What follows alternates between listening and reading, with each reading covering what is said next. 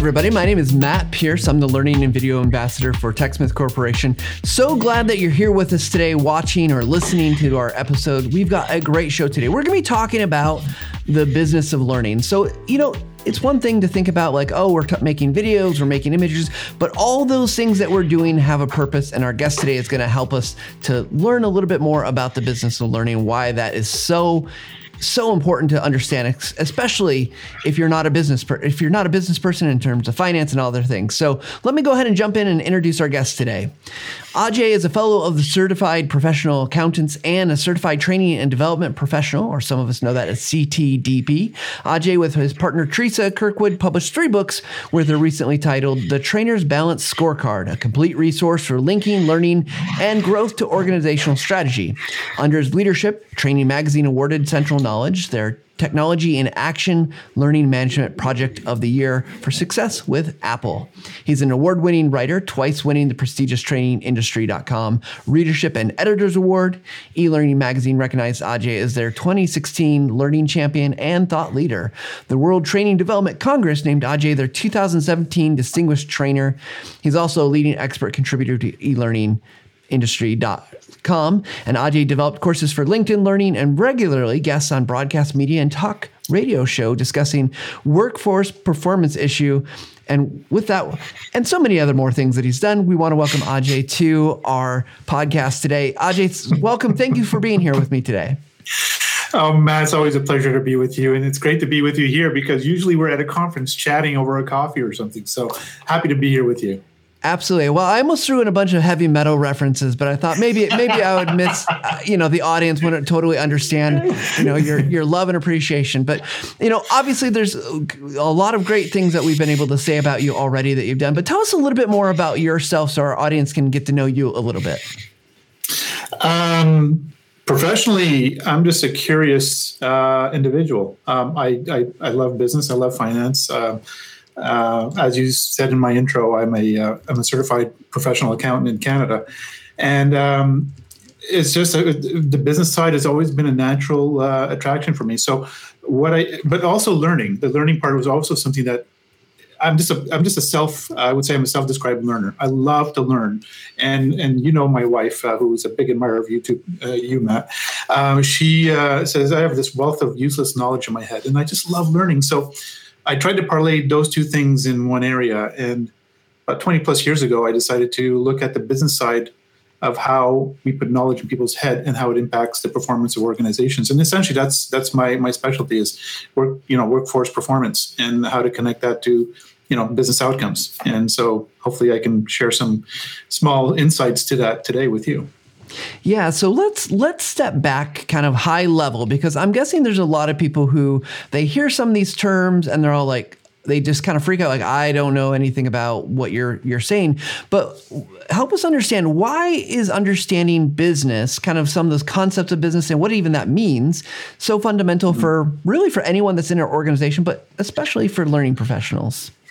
Well, so let's start with the fundamental thing. The first thing that I want to share with people is that learning and knowledge within an organization is probably in the top 5 preoccupations of your business leaders. So if you think you're not relevant in the organization, I want to share some news with you. You are very relevant in the organization and some of the biggest worry among your business leaders. Number one. So let's go back to your question, Matt. Based on that fact, they want to know from any function that supports the business, they want to know how what you're going to do is going to contribute to improving the performance of the organization. Now, naturally, what we take away, when I say we, the global we, the general we take away in learning that means we have to show some financial success. And that's not the case. And so you are the subject experts in learning, but you need to prove to the business leaders that your function is contributing to the business output in some fashion. And that applies to any support function. So I always like to say, and you've heard me say this before, Matt, L&D is a business within a business to improve business results. And so we can't forget that our root, doesn't matter what technologies we use, what fancy videos we put on screen, what type of courses we develop, all of those things need to function and show value for the organization, moving it forward into the objectives and direction it needs to go. No, I love this because I think the reality is I've heard what you said before. People say, well, they don't value what we do, or we don't, they're not seeing the efforts that we're putting forth as a training department as something that is worthwhile. So I love that you've brought it back to that kind of notion, right? Like you're a business within a business, but you have to understand. And how much of this do you think is maybe a training issue that, like, as learning development professionals, or, if I'm a technical writer, I don't understand the business part of it because, I didn't get a business degree? Or is it a language issue? Is it like almost a vocabulary challenge? It's probably a little bit of both. So first, I want people to understand, people, when I come across, and sometimes I come across quite brash, but it's more of the tough love in me that I want to show L&D. I want to make sure L&D succeeds. And so with that, I come across in that sort of tough love aspect. What comes across to people is that I expect them to be business/financial experts, and that's in no means what I want them to be. Number one, you are a subject expert in L&D, so respect that. That's why you were hired. However, you need to have some literacy. So go back to your question, Matt. One is literacy is you need to understand the business function. You don't need to be an expert in it. You just need to know how the parts work together and fit together, because there are other experts in the organization to help you do that. There's the IT people, there's the finance people, and so forth, that you should partner with to get their subject expertise to help you build a better case. The second side of the equation is that's the literacy, but the second side is the language. We tend to use terms sometimes that are either misleading or inappropriate with business leaders. And when I say inappropriate, I don't mean that they're bad. It's just, it doesn't mean what you think it means to them. And so some of the examples in recent years that we've heard are things like return on investment, or ROI, or return on expectations, ROE. These type of things are great within, well, I wouldn't even say they're great, but within our context of our conversation within L&D, they mean one thing. But then when you share it with a formally educated business professional, like a CEO or anybody in a business function, they're ingrained with certain terminologies, and they mean certain things that we will never change, and we need to respect that. So it's all about, let me step back for a second, Matt. If you go to another country, right? I think we were just talking about your son who was in Mexico, right? I'm sure he picked up some language skills to go to Mexico to be able to converse with the people there and try to use the right terms to make sure they understand them appropriately. Now, he may not be fluent, but he was able to get by probably.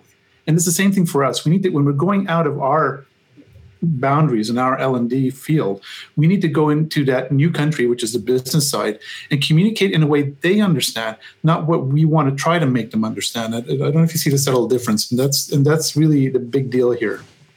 That makes perfect sense. And so I'm wondering, okay, that makes total sense to me. Like, you got to learn the language. They're make sure you're using the same words in the same way. I just recently had a conversation with some individuals in another organization. It was refreshing that we used the same terminology around some business terms. And it was great because it made sure that we were able to, communicate clearly. So with that, though, I'm wondering, like you mentioned, there's other people in the organization there that can help you with that. So if I'm in this position and it feels like I'm already being an expert in my craft or my field of learning and development or technical writing or whatever it is I'm doing, how do I go about getting that without trying to become an expert? Is there a good way to go about gaining that knowledge? So, we in L&D, just like any other support function, are required to build certain initiatives, right? And whether that be initiatives where the primary initiative is to build some sort of knowledge, delivery system, let's call it that, where we get knowledge into people's head that they can apply it. Okay, so now there's several ways we can do this, right? There's a myriad of ways we can do this. We can do it, a standard instructor-led training session to e-learning concepts, to blended, whatever it is that you want to come up with, you can come up with it. The point with any way you're going to come up with it is that you need to know that, first of all, it's a project or / initiative that around it requires resources. And those resources that come into it need the expertise of those other people. So, and I know, Matt, we talk, I love, and I don't say this because I'm here with you. We love the TechSmith products. They're just fantastic. But there's no reason for me to say because I love it that I have to go out and buy it. Is it going to serve a purpose? And am I buying the right product, that technology that's going to do what I need it to do? Maybe I don't know that. I need the expertise of the IT people to come in. So rather than sit in my cubicle and guess the type of technology I need, not just for what I need to develop, but if it fits in with the infrastructure, the environment, I'm going to bring in some of those IT experts into my conversation and say, hey, I need your advice here and guidance. Here's what I need to do and here's what I need to build, but how does that fit in within our ecosystem of our technology? And then the money, right? There's the money side of things. We always forget that companies have scarce monetary resources. I don't care who you are. If you're Apple with billions and billions of dollars in the bank, to their scale, that's still a limited resource for them. So they have to make choices that are going to add significant value to their organization and allocate that money. So then when you're building this, you have to build a case that proves the fact that you're going to drive value, and then for the money you're asking for. So bring in the finance people to talk to you about that. And so it's about total communication and working within, being that cog in the wheel that's actually working with the other cogs in the wheels is what I'm trying to say. And I don't know if I'm going too deep or not deep enough. Please let me know, Matt. I mean, I don't want to go too far into the weeds here. No. I think this is really great. And as you're saying these things, the things that I'm thinking about is like, okay, so I feel like, one, you can't be on an island. You've got to start talking to these other players and not just assuming that they're against you, but that they're going to want to work with you. But it also seems like going and taking some time to spend with those other groups and ask them the questions and be okay. It's almost like you need to be okay saying that I don't know this, I'm not an expert in this area. Please explain it to me, because I feel like sometimes, and I feel like that's hard to do for a lot of people, to say like, I don't know what you mean when you say. But should it be our role to do that? I mean, we're the ones promoting learning, right? I mean, learning implies that we don't know. I mean, that's the term learning means you're learning something you don't know. So why are we being so? I'm being generalistic, Matt. I don't want to bundle everybody in the same bucket here. But in general, why are we so afraid to ask these questions when we're supposed to be learning we're supposed to practice what we preach. We're supposed to learn from the thing. And it's not just to the functions either, by the way. It's not just going to the IT or finance or the admin or whatever to help you build this initiative. It's all, to your point, Matt, it's also going to the department. Like, stop sitting in your cubicle or your office assuming that you know what the problem is and to solve. Maybe first, let's work with the obvious. Maybe it's not a training problem. It's a reflex from a manager that says, hey, they don't know this, so we're going to go to training and get them trained on it. Well, push back. You're the subject expert. Maybe you do your needs assessment and you realize, no, it's not a training problem. It's an operational issue. And push back. Don't be afraid to do that. That's where your value lies. Or if it is a training problem, don't assume that because Matt doesn't know this topic, that we got to train Matt in this topic and he can become better. Maybe it's a lot deeper than that. That's what your needs assessment. Become their therapist. Sit down and learn about their business. I mean, no, seriously, you laugh, Matt, but I say that now more and more. It's like you have to become that department's therapist. And what I want people to, and this is where I get a little passionate, so my apologies in advance to the audience. But, when you buy a product, okay, I'm going to work on an analogy. I love analogies and I love acronyms. So you buy a product. It doesn't work out the way you thought it would work out. So you go back to the store and you get your money back, right? So because you feel that, it didn't work out the way you want, so it doesn't have any value to you. Well, guess what? Those people wanting that training from you, that asked for those initiatives that you helped develop to solve whatever problem they had, if they're not satisfied, guess what? They're the ones who are paying for it. Your budget is coming from their budget. They're paying for this, and they don't do this, but they have every right to go back up to you and say, "It didn't work. Fix it, because your solution did not work because you didn't talk to us, you didn't dig deep enough." So this is where that tough love comes out. I want them to be successful, but don't be afraid to get out of the cubicle. Listen, Matt. I use this quick example. A CEO called me once from a major company here in Montreal. I'm in Ottawa, but in Montreal. And he said to me, you gotta talk to the training and development department. They just don't get what's going on here. So, okay, walked in. I said, let's go on a field trip. I set up meetings with different departments that they had to work with, between support, like the finance and IT and all this, and also the departments that they were helping certain initiatives. I said, we're going to sit there, we're going to shut our mouths, and we're just going to ask them questions. And we're just going to be that therapist, right? Think about sitting on the couch and listening to the patient. That's what you're going to listen to the patient. And, that's what we have to do more of. And that's our expertise. We need to learn. And then once we learn and get to the root cause, we can build more substantial value for the organization. And guess what? Your star is going to rise so fast if you just do those small things. No, that makes so much sense.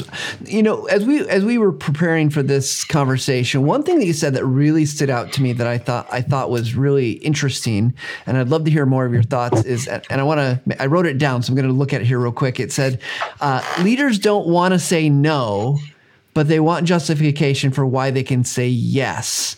And I thought that was such an interesting notion, because I think it's so easy to get caught up in this kind of viewpoint of the rest of the org. And this is for any role, I think, like, well, they don't want us to have it, or they don't think we need it. And I thought it was interesting that your perspective was, it's not anything about how they feel about it. It's not that they're against it. It's that they have someone that's dealing with the money, the finances, is saying, I need a good reason to say yes. You have to convince me that this is actually going to be financially responsible, not just you're doing it on a whim, which I'm sure I have probably made that mistake before. Look, I'm not saying business leaders are not, perfect. I mean, but at the end of the day, they're running the show, and they have some key objectives to adhere to. And whether it be a major public organization or a small organization, it doesn't matter. These business leaders in those positions have some objectives and pressure points and performance expectations. So they need to solve this problem. So going back, that they don't want to say no is a key thing here. They really don't want to say no, but they're going to say no to things that they believe is not going to add any value, because they have limited resources, people, time, and money. Those are the key resources that we talk about in finance world. And so there's a give and take between these resources. And if you can't show how that's going to, help them use those resources and make them better, that's an issue. Now, I always tell people that when business leaders come across negative, you can't just accept for what they say. I know this is a strange thing I'm about to say here, but no doesn't really mean no. I know that comes across terrible in the we movement or whatever, but no, in this case, no doesn't really mean no. It means give me more, tell me why, show me how. No is like is the first step to say you need to read between the lines. Like, well, why are they saying no?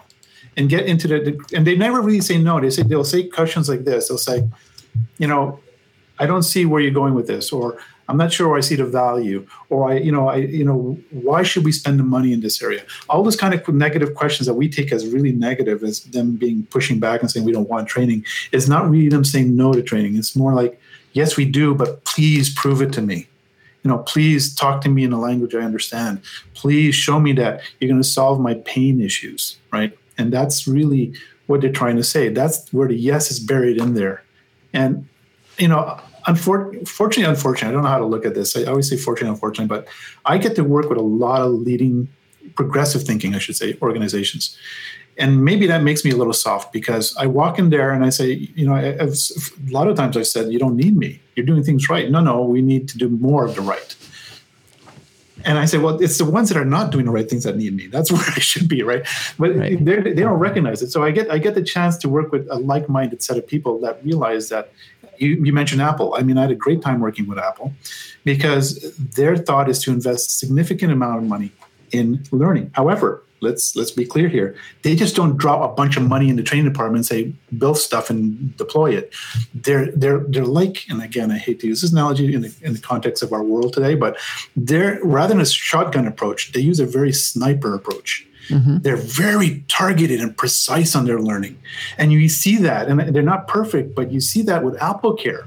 I've never really seen anybody really complain about dealing with AppleCare. I've seen people complain about Dell support, Microsoft support, but when it came to Apple, there are complaints. Nobody's perfect. But even when I have an Apple MacBook, 10 years old. I called them a few months ago. They helped me for 2-3 hours on the phone to fix it. I had to remind the guy on the other phone. I said, it's 10 years old. He goes, yeah, no worries, we'll fix it. But that speaks to the culture. That speaks to the knowledge. And when he didn't know something, he was gone out to learn it. That means they have their learning infrastructure behind the scenes to do it. So what I'm trying to say here, you can see that learning is not that shining object on a hill that has to be recognized. It is something that is embedded in the culture, within the environment, that is invisible. It's something that they take for granted, but it's always there. And so that's the value learning has to provide within the business. Yeah, this is awesome, because what it's making me think about is, so as TechSmith, we talk a lot about using images, videos, and things like that. And I was thinking like, well, where does that tie into this? And I know you do videos, and before we end today, I want to talk about your experience with LinkedIn Learning. But the interesting thing is I do get people coming to me occasionally and asking the question, hey Matt, how do we implement video? Like, no one really wants, they're saying we don't really need it. And I'm thinking the things that you just said are a great answer. Like, you have to show why video is going to be valuable. And I think it's all there. Like, all the pieces are there to help someone show why video can help solve certain problems. It's not going to solve every problem, no, but it's going to solve certain. You can definitely use it in a lot of situations to solve certain situations. And same with images, right? Like, and I don't mean to monologue here because you're my guest, but I'm thinking about, we have a study about the value of visuals, and the researchers that we work with set it up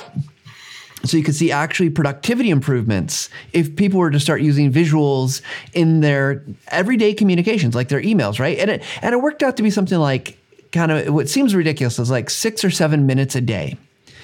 But when you look at that across an organization of 500 people at 6 or 7 minutes a day, or you look at across the GDP of a nation, and they did this analysis, it becomes billions of dollars and billions of hours saved, which is incredible. I think the one stat with 500, a company of 500 employees, it was something like the equivalent of 7 full-time employees time in a year. So yeah, what you've said has been fantastic about, like, get to that. What's the proof? What is it going to do? How's it going to solve the problem? How's it going to actually help us make money, save money, or do whatever it is that we need the organization to do? So this has been, Matt, you just said it, right? I mean, you just did something that a leader, a business, and when I say business leaders, and we always think about CEOs and CFOs, but I'm talking about operational directors and stuff. Like, you say that kind of explanation the way you just said it, right? And make it more like, I wouldn't go, and the GDP is a great example, but I don't know if I'd go there with them. But, you speak to within the department, right? You say, okay, you have a department of, say a production staff of 100 people.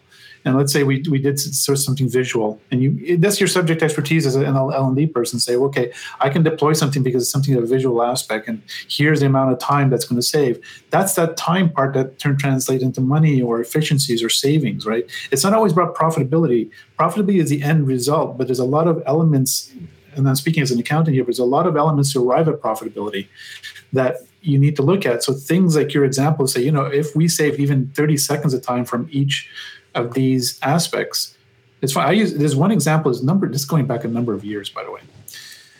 Speaking of visual, this is before I knew TechSmith, so this is going back maybe 10, 15 years. There was a utility company I was working with. They kept calling me in. They said, look, we have people going up the telephone pole, right, and fixing something up there. They're not the full subject expert. They have to come back down the pole. They have to go to the truck, look up a book, call somebody, whatever. And it takes like weeks. And they're having brownouts or blackouts in certain areas. And the fixes were taking long. And they said, we believe our learning and development team can do something, but we need you to work with them. So what we did is, like, this is back in the day when, the technology we take for granted today it was starting, but it wasn't really there. And I said, look, why don't we, iPads started coming out or tablets started coming out. And so I said, look, why don't we start creating this resource library online? Just a very simple thing. You have all the documentation. So rather than come down a cherry picker to go back to the truck, they have it with them. And maybe we can connect them to some intranet satellite system where they can connect directly with subject experts in a help desk. Well, talk about a visual, live tutorials of how to fix something, a transformer, whatever it was.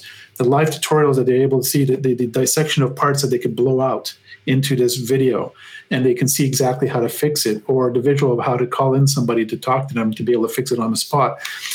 I swear they were getting, not only did they save like something like 30% or 40% of time savings on the repair service of the poles or transformers, they actually reduced costs and people going out on these calls to fix things.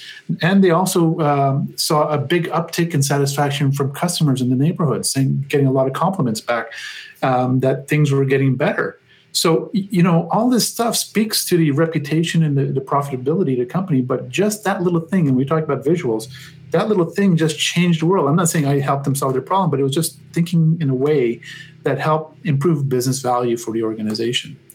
So it's to me, it's that simple, and it's also that challenging. That's where you need to partner up with people and start talking to people and stop assuming that you know the answers. That's a really important thing here. One thing interesting in that story is that the impact on customers, right? And I'm guessing it's more of a feeling of goodwill, which is a hard thing for anyone to measure, really, to say like, well, how valuable is that? So what was you, as purely from a business person's perspective, like, how do I help someone in my leadership or organization understand the non-tangible aspects? Because it's one thing to say like, I can tie this to revenue. That's usually pretty clear. I can tie this to productivity. We see this increase, but something like that where it's, I'm thinking maybe outside of learning and development, perhaps, maybe it's company employee morale, that they feel more satisfied with their job, or they feel less whatever angst that they feel doing their job. So what are the thoughts around that? So I don't know if you allow me a shameless plug. Yeah, go ahead. You get one. I get one. So this, right? You talked about this, right? The last book, The Trainer's Balanced Scorecard. This book, and I'm very proud of it because it speaks to the performance management framework within organizations. And to your point, Matt, a lot of these metrics, the key performance metrics, the KPIs we talked about that business leaders look at, more and more business leaders are not looking at there was a time when they would look just at the financials, 30, 40, 50 years back, or focus more on the financials. But today, competition is so fierce. And it's not just about the financials. They look at what they call leading indicators. And a lot of these leading indicators, a lot of these key performance leading indicators are what we call non-tangible, very soft. Things like the goodwill, customer satisfaction, all this kind of stuff is very hard to measure.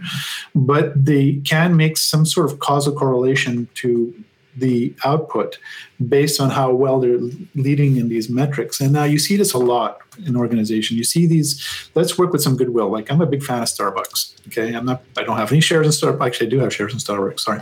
Okay. Full disclosure. I love Starbucks to death. And I know some people don't, but hey, but you got to admit, to me, I'm blown away. Here's the leading indicators. We talk about the softer performance metrics.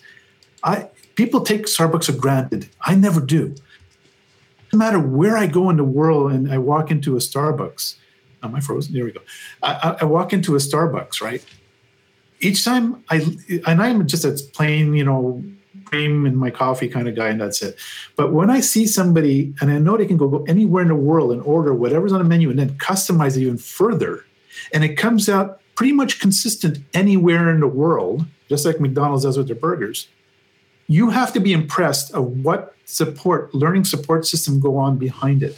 Because while McDonald's is a very mechanistic kind of process, took the supply chain kind of thing into food, Starbucks did the same thing, but you got to think about the skill set we have to put into a barista's head, that person behind there, to be able to make those coffees, because it is somewhat mechanical, there is somewhat of an art to it as well. And so for Starbucks to be able to transfer that from a learning perspective into the head of that's barista, to be able to deliver you the coffee and make me happy every single time, whether I'm in Dallas, whether I'm in Montreal, whether I'm in Paris, that coffee is the same every single time, blows my mind, because that leading metric drives Starbucks success. That knowledge, that satisfaction, all those soft goodwill stuff that you're talking about, while there is no direct tangible correlation back, they know the more they do this, the better they become and the more money they make. So you will never find, and I hate when L&D people say to me, give me that, give me the magic beans and I'll grow and give me, whatever. Give me that solution, that magic pill, or plug in the matrix. No, it doesn't work that way. You just have to move in the right direction, right things that help people become better. And when that engagement happens, like in Starbucks example, or in Toyota is famous for their quality metrics, right? We all know Toyota. I mean, I'm not a fan of Toyota cars. I think they're great cars, by the way, so I don't want to slight anybody here, but I think they're boring as heck. I mean, I'm a car guy, so I like exciting cars, but I won't fault them for this. First thing when you think about quality in cars, the first name that comes to mind is Toyota. Nobody else. Right? Everybody's a distant second. But that speaks that they have what they call a lean learning methodology that, Matt, you probably heard me speak about. I never invented it, but it's lean manufacturing, but they don't talk about the learning that takes place embedded in that lean process. And that's what keeps them that Kaizen, that continuous improvement process, that learning.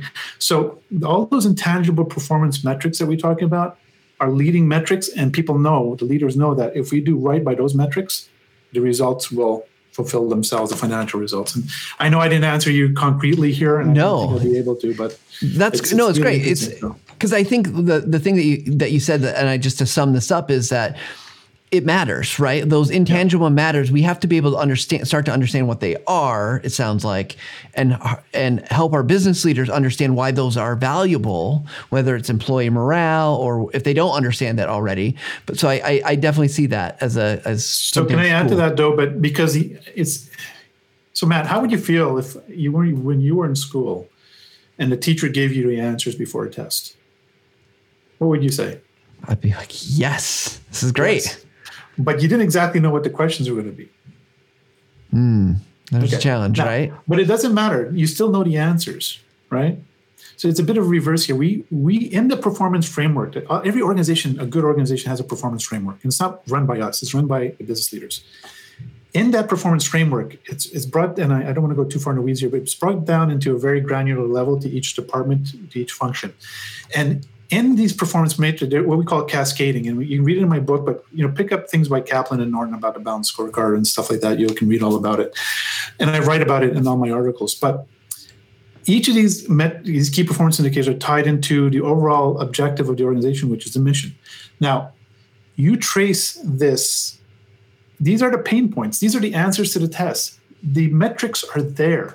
If you go to an operational director, let's say, I'm going to use a very simple example. Let's go to, let's go to a manufacturing, right? And they have, one of the things is, a defect metric, right? To reduce defects or manufacturing defects. And right now they're hovering around 10%. And that's the goal, to maintain it at 10%. Now, let's say you walk into the operational manager and say, hey, can I sit down with you? You have a 10% performance indicator here for to reduce, not maximize past 10% as defects. Okay. What if we can help you as learning development to help your people be better than 10%? So maybe 9% or 8%. What does that mean to you? Will you allow us to work with you and your team to find out how they can become better in reducing those defects? And what does that mean to you? Well, if the defects get reduced by 1%, it translates to X number of dollars in the production, the efficiencies. Okay, if the defects, we don't get any defects coming back, it reduces our time to redo and all this kind of stuff. And there's another dollar figure attached to that. It just flows in cascades, and then eventually, if we reduce the defects, we have less people complaining about it. So customer service is not bombarded with calls from our clients. Mm-hmm. It goes on and on. So, but if I just do that one thing, it dominoes into other performance metrics. And now I solve the pain point. And I look like a hero because I moved the needle by 0.5% or 1%.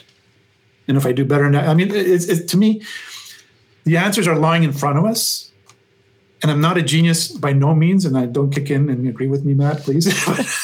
I'm not smarter than no, but I'm not smarter than anybody else. I swear to God, I'm not. And the answers are in front of you. And if you just go out and do the right things, my goodness, you'd be a hero. I mean, literally, you'd be put on a pedestal if you just did that. I mean, so anyways, I'm on a rant. With that said, let's talk about LinkedIn Learning. I mean, so if you have never seen LinkedIn Learning, Ajay, how would you describe it generally for people? What is LinkedIn Learning? Well, the general term that we use in the business is MOOC, right? MOOC, Massive Open Online Courses. And so basically, it's formerly the lynda.com thing. People may recognize it, but LinkedIn bought it. And it is basically a huge warehouse and library of a vast amount of knowledge from really leading and interesting people.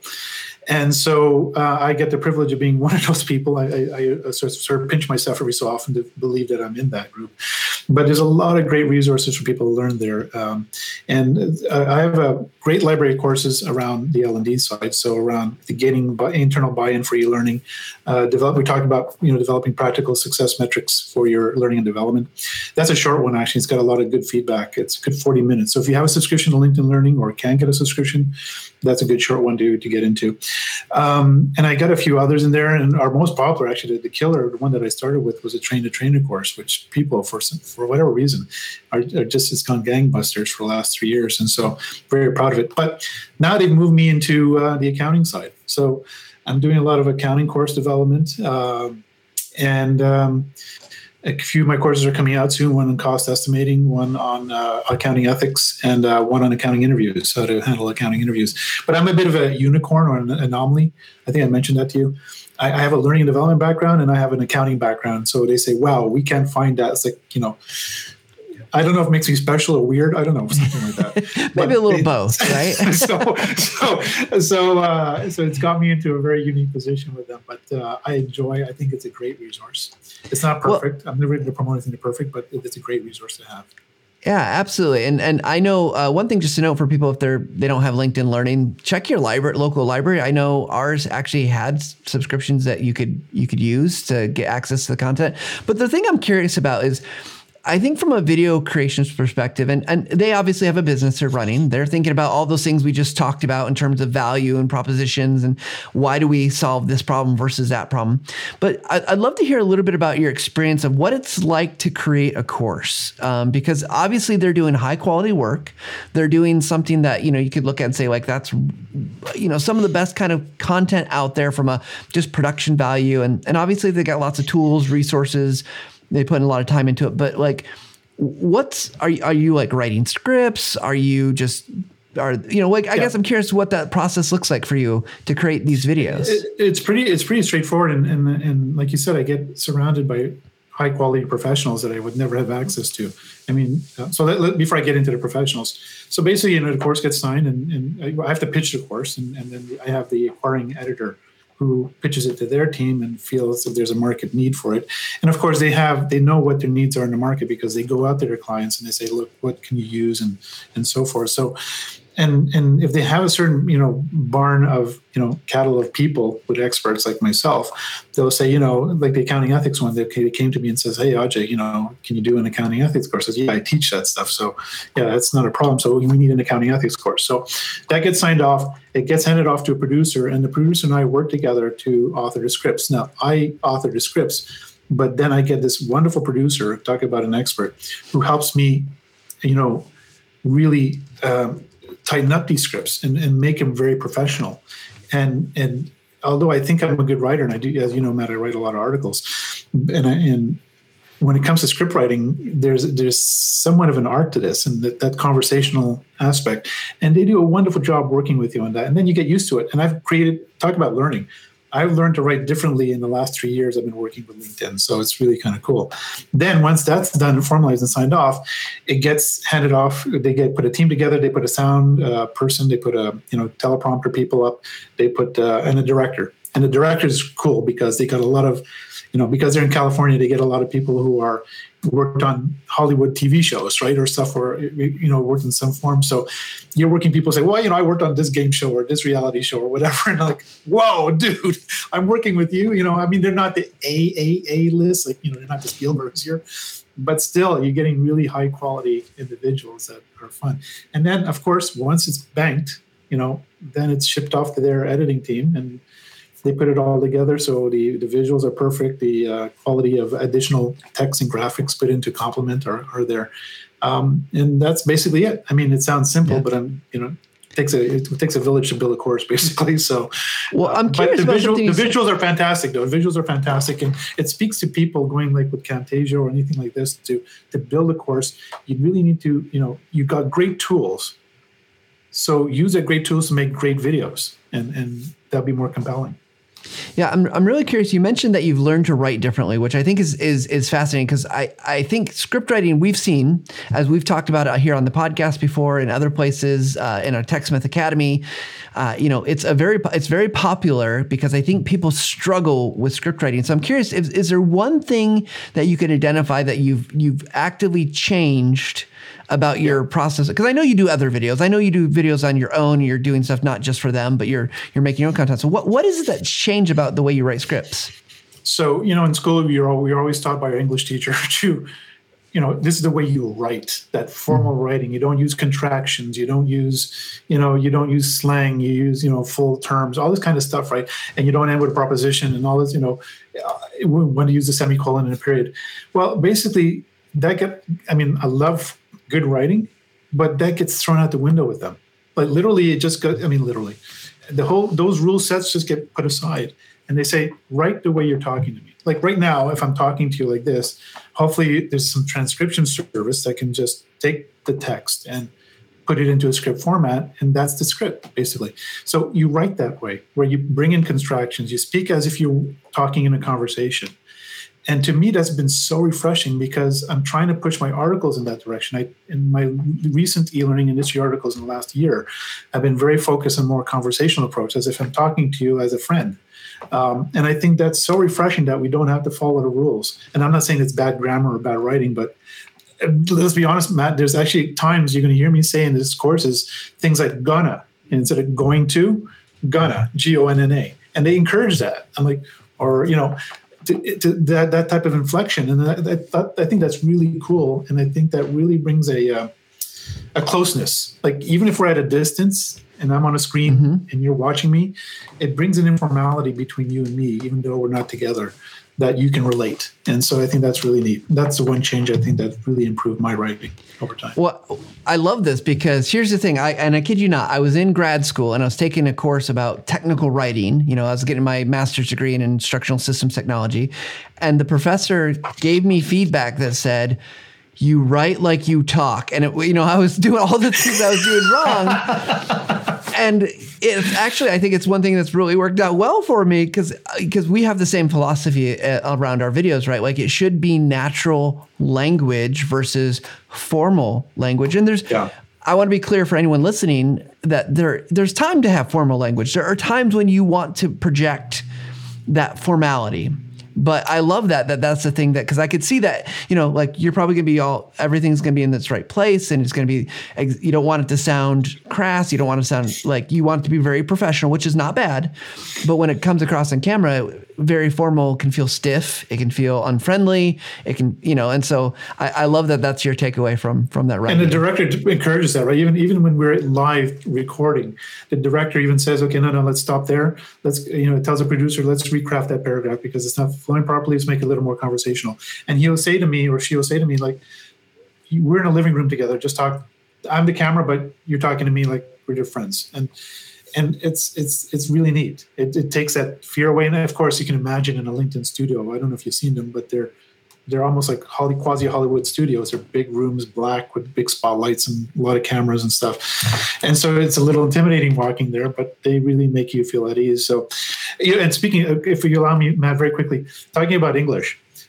In high school, I had an English teacher. Speaking of writing. And I would write basically crappy book reports. And she says, boy, please, she even said to me, I remember this vividly, and I wish I could find her today because I want to show her the 3 books I've written and all the articles I write, just out of spite. But she says, you would never be able to write and you shouldn't write. And I'm like, okay, geez, that's really encouraging from a teacher. And then I had another English teacher in university who said to me, stop using all these adjectives or, these adverbs and stuff like this. Like, don't say things like very, just drop the very and all this kind of stuff. And all LinkedIn is telling me, no, do it the way you talk, right? Just put, say, you get excited and say, yeah, I'm very successful, whatever, this type of stuff. So, put whatever's negativity somebody told you in the past aside and do what you think is right, period. Yeah, absolutely. Speak to your audience, right? Speak to your audience the way they speak to them the way they want to be spoken to, I think is great advice. By the way, there was one session you did at ATDTK. I think you did it, or you may have done it. People hate their own voice. That's another one. Yep. And everybody hates their own voice. I love the fact that you're getting people to acknowledge it. Everybody hates their own voice. And I know this leading voiceover expert in Canada. He does broadcast media. I mean, he does a lot of voiceover. And I had him coach me a few years back. And I said, Dave, I said, I hate my voice. He goes, dude, I hate my voice. I said, my God, Dave, you got the best voice on TV. He goes, the news comes on, I see your voiceover. You do a Subaru commercial, I hear your voiceover. Your voice is awesome. He goes, I hate my voice. Yeah. So one of the leading voiceover experts in Canada hates his own voice, but he says, no, everybody hates their voice. And he said that to me. And so thank you for sharing that, Matt. I appreciate it. Yeah, absolutely. We have a term for it now. I actually found there's research that's been done about this. It's called voice confrontation. Really? And if you're bilingual, because you're bilingual, right? Yeah. You're more likely to hate your voice and have that voice confrontation. Really? Like 63%, I'm probably misquoting the stat, but it's like 63% of bilingual speakers have more voice confrontation than like a single language speaker. Really? Well, okay. Good. So I'm getting used to accepting my voice now all this time, since I'm before a camera and doing these podcasts and webcasts. So I don't have a choice. So anyway. Well, Ajay, thank you so much for all the great wisdom and knowledge that you've shared with us. I know it's very timely because I actually had a meeting with the vice president today, and we were talking about some of these things. I was thinking, man, I gotta figure out how to tie these things together. And you've helped me think through some of the things. So this has been timely for me. If everyone else doesn't like it, well, I apologize. But so much great wisdom, and obviously we're so appreciative for all that you do. So thank you again for coming on the Visual Lounge. Matt, thank you for having me, and I extend this to not only you. We're friends, and I know we always chat all the time. So you always reach out to me if you want to bend an ear. But my Twitter handle is there, and I encourage people to follow me because I use that as a learning tool, and I broadcast a lot of my articles and a lot of articles I'm interested in reading. I don't get into the fights or spats with it. So join me on that. And if you have any questions, please reach out. I'd be happy. I don't have all the answers, but I'd be happy to have a conversation with you. So. Yeah, absolutely. And I'll leave you with this final comment, Ajay, that Stephen from Facebook said this was a great interview. So well done. Wow. Yeah. So we'll leave on that note. But everybody, thank you so much. Go check out Ajay's stuff. Like, he's got books, he's got articles, he's easy to find wherever you might be on the internet. With that said, though, thank you everybody again for tuning in. Thank you for listening to podcasts. If you have a moment and you're so inclined, we'd love to have you go out to your favorite podcast platform and just give us a rating and review. We'd love to hear what you have to say. Give us feedback. You can always email us at thevisuallounge@techsmith.com. Thanks everybody we hope you have another great week and you're successful in whatever you're doing and leveling up your skills. Until next time.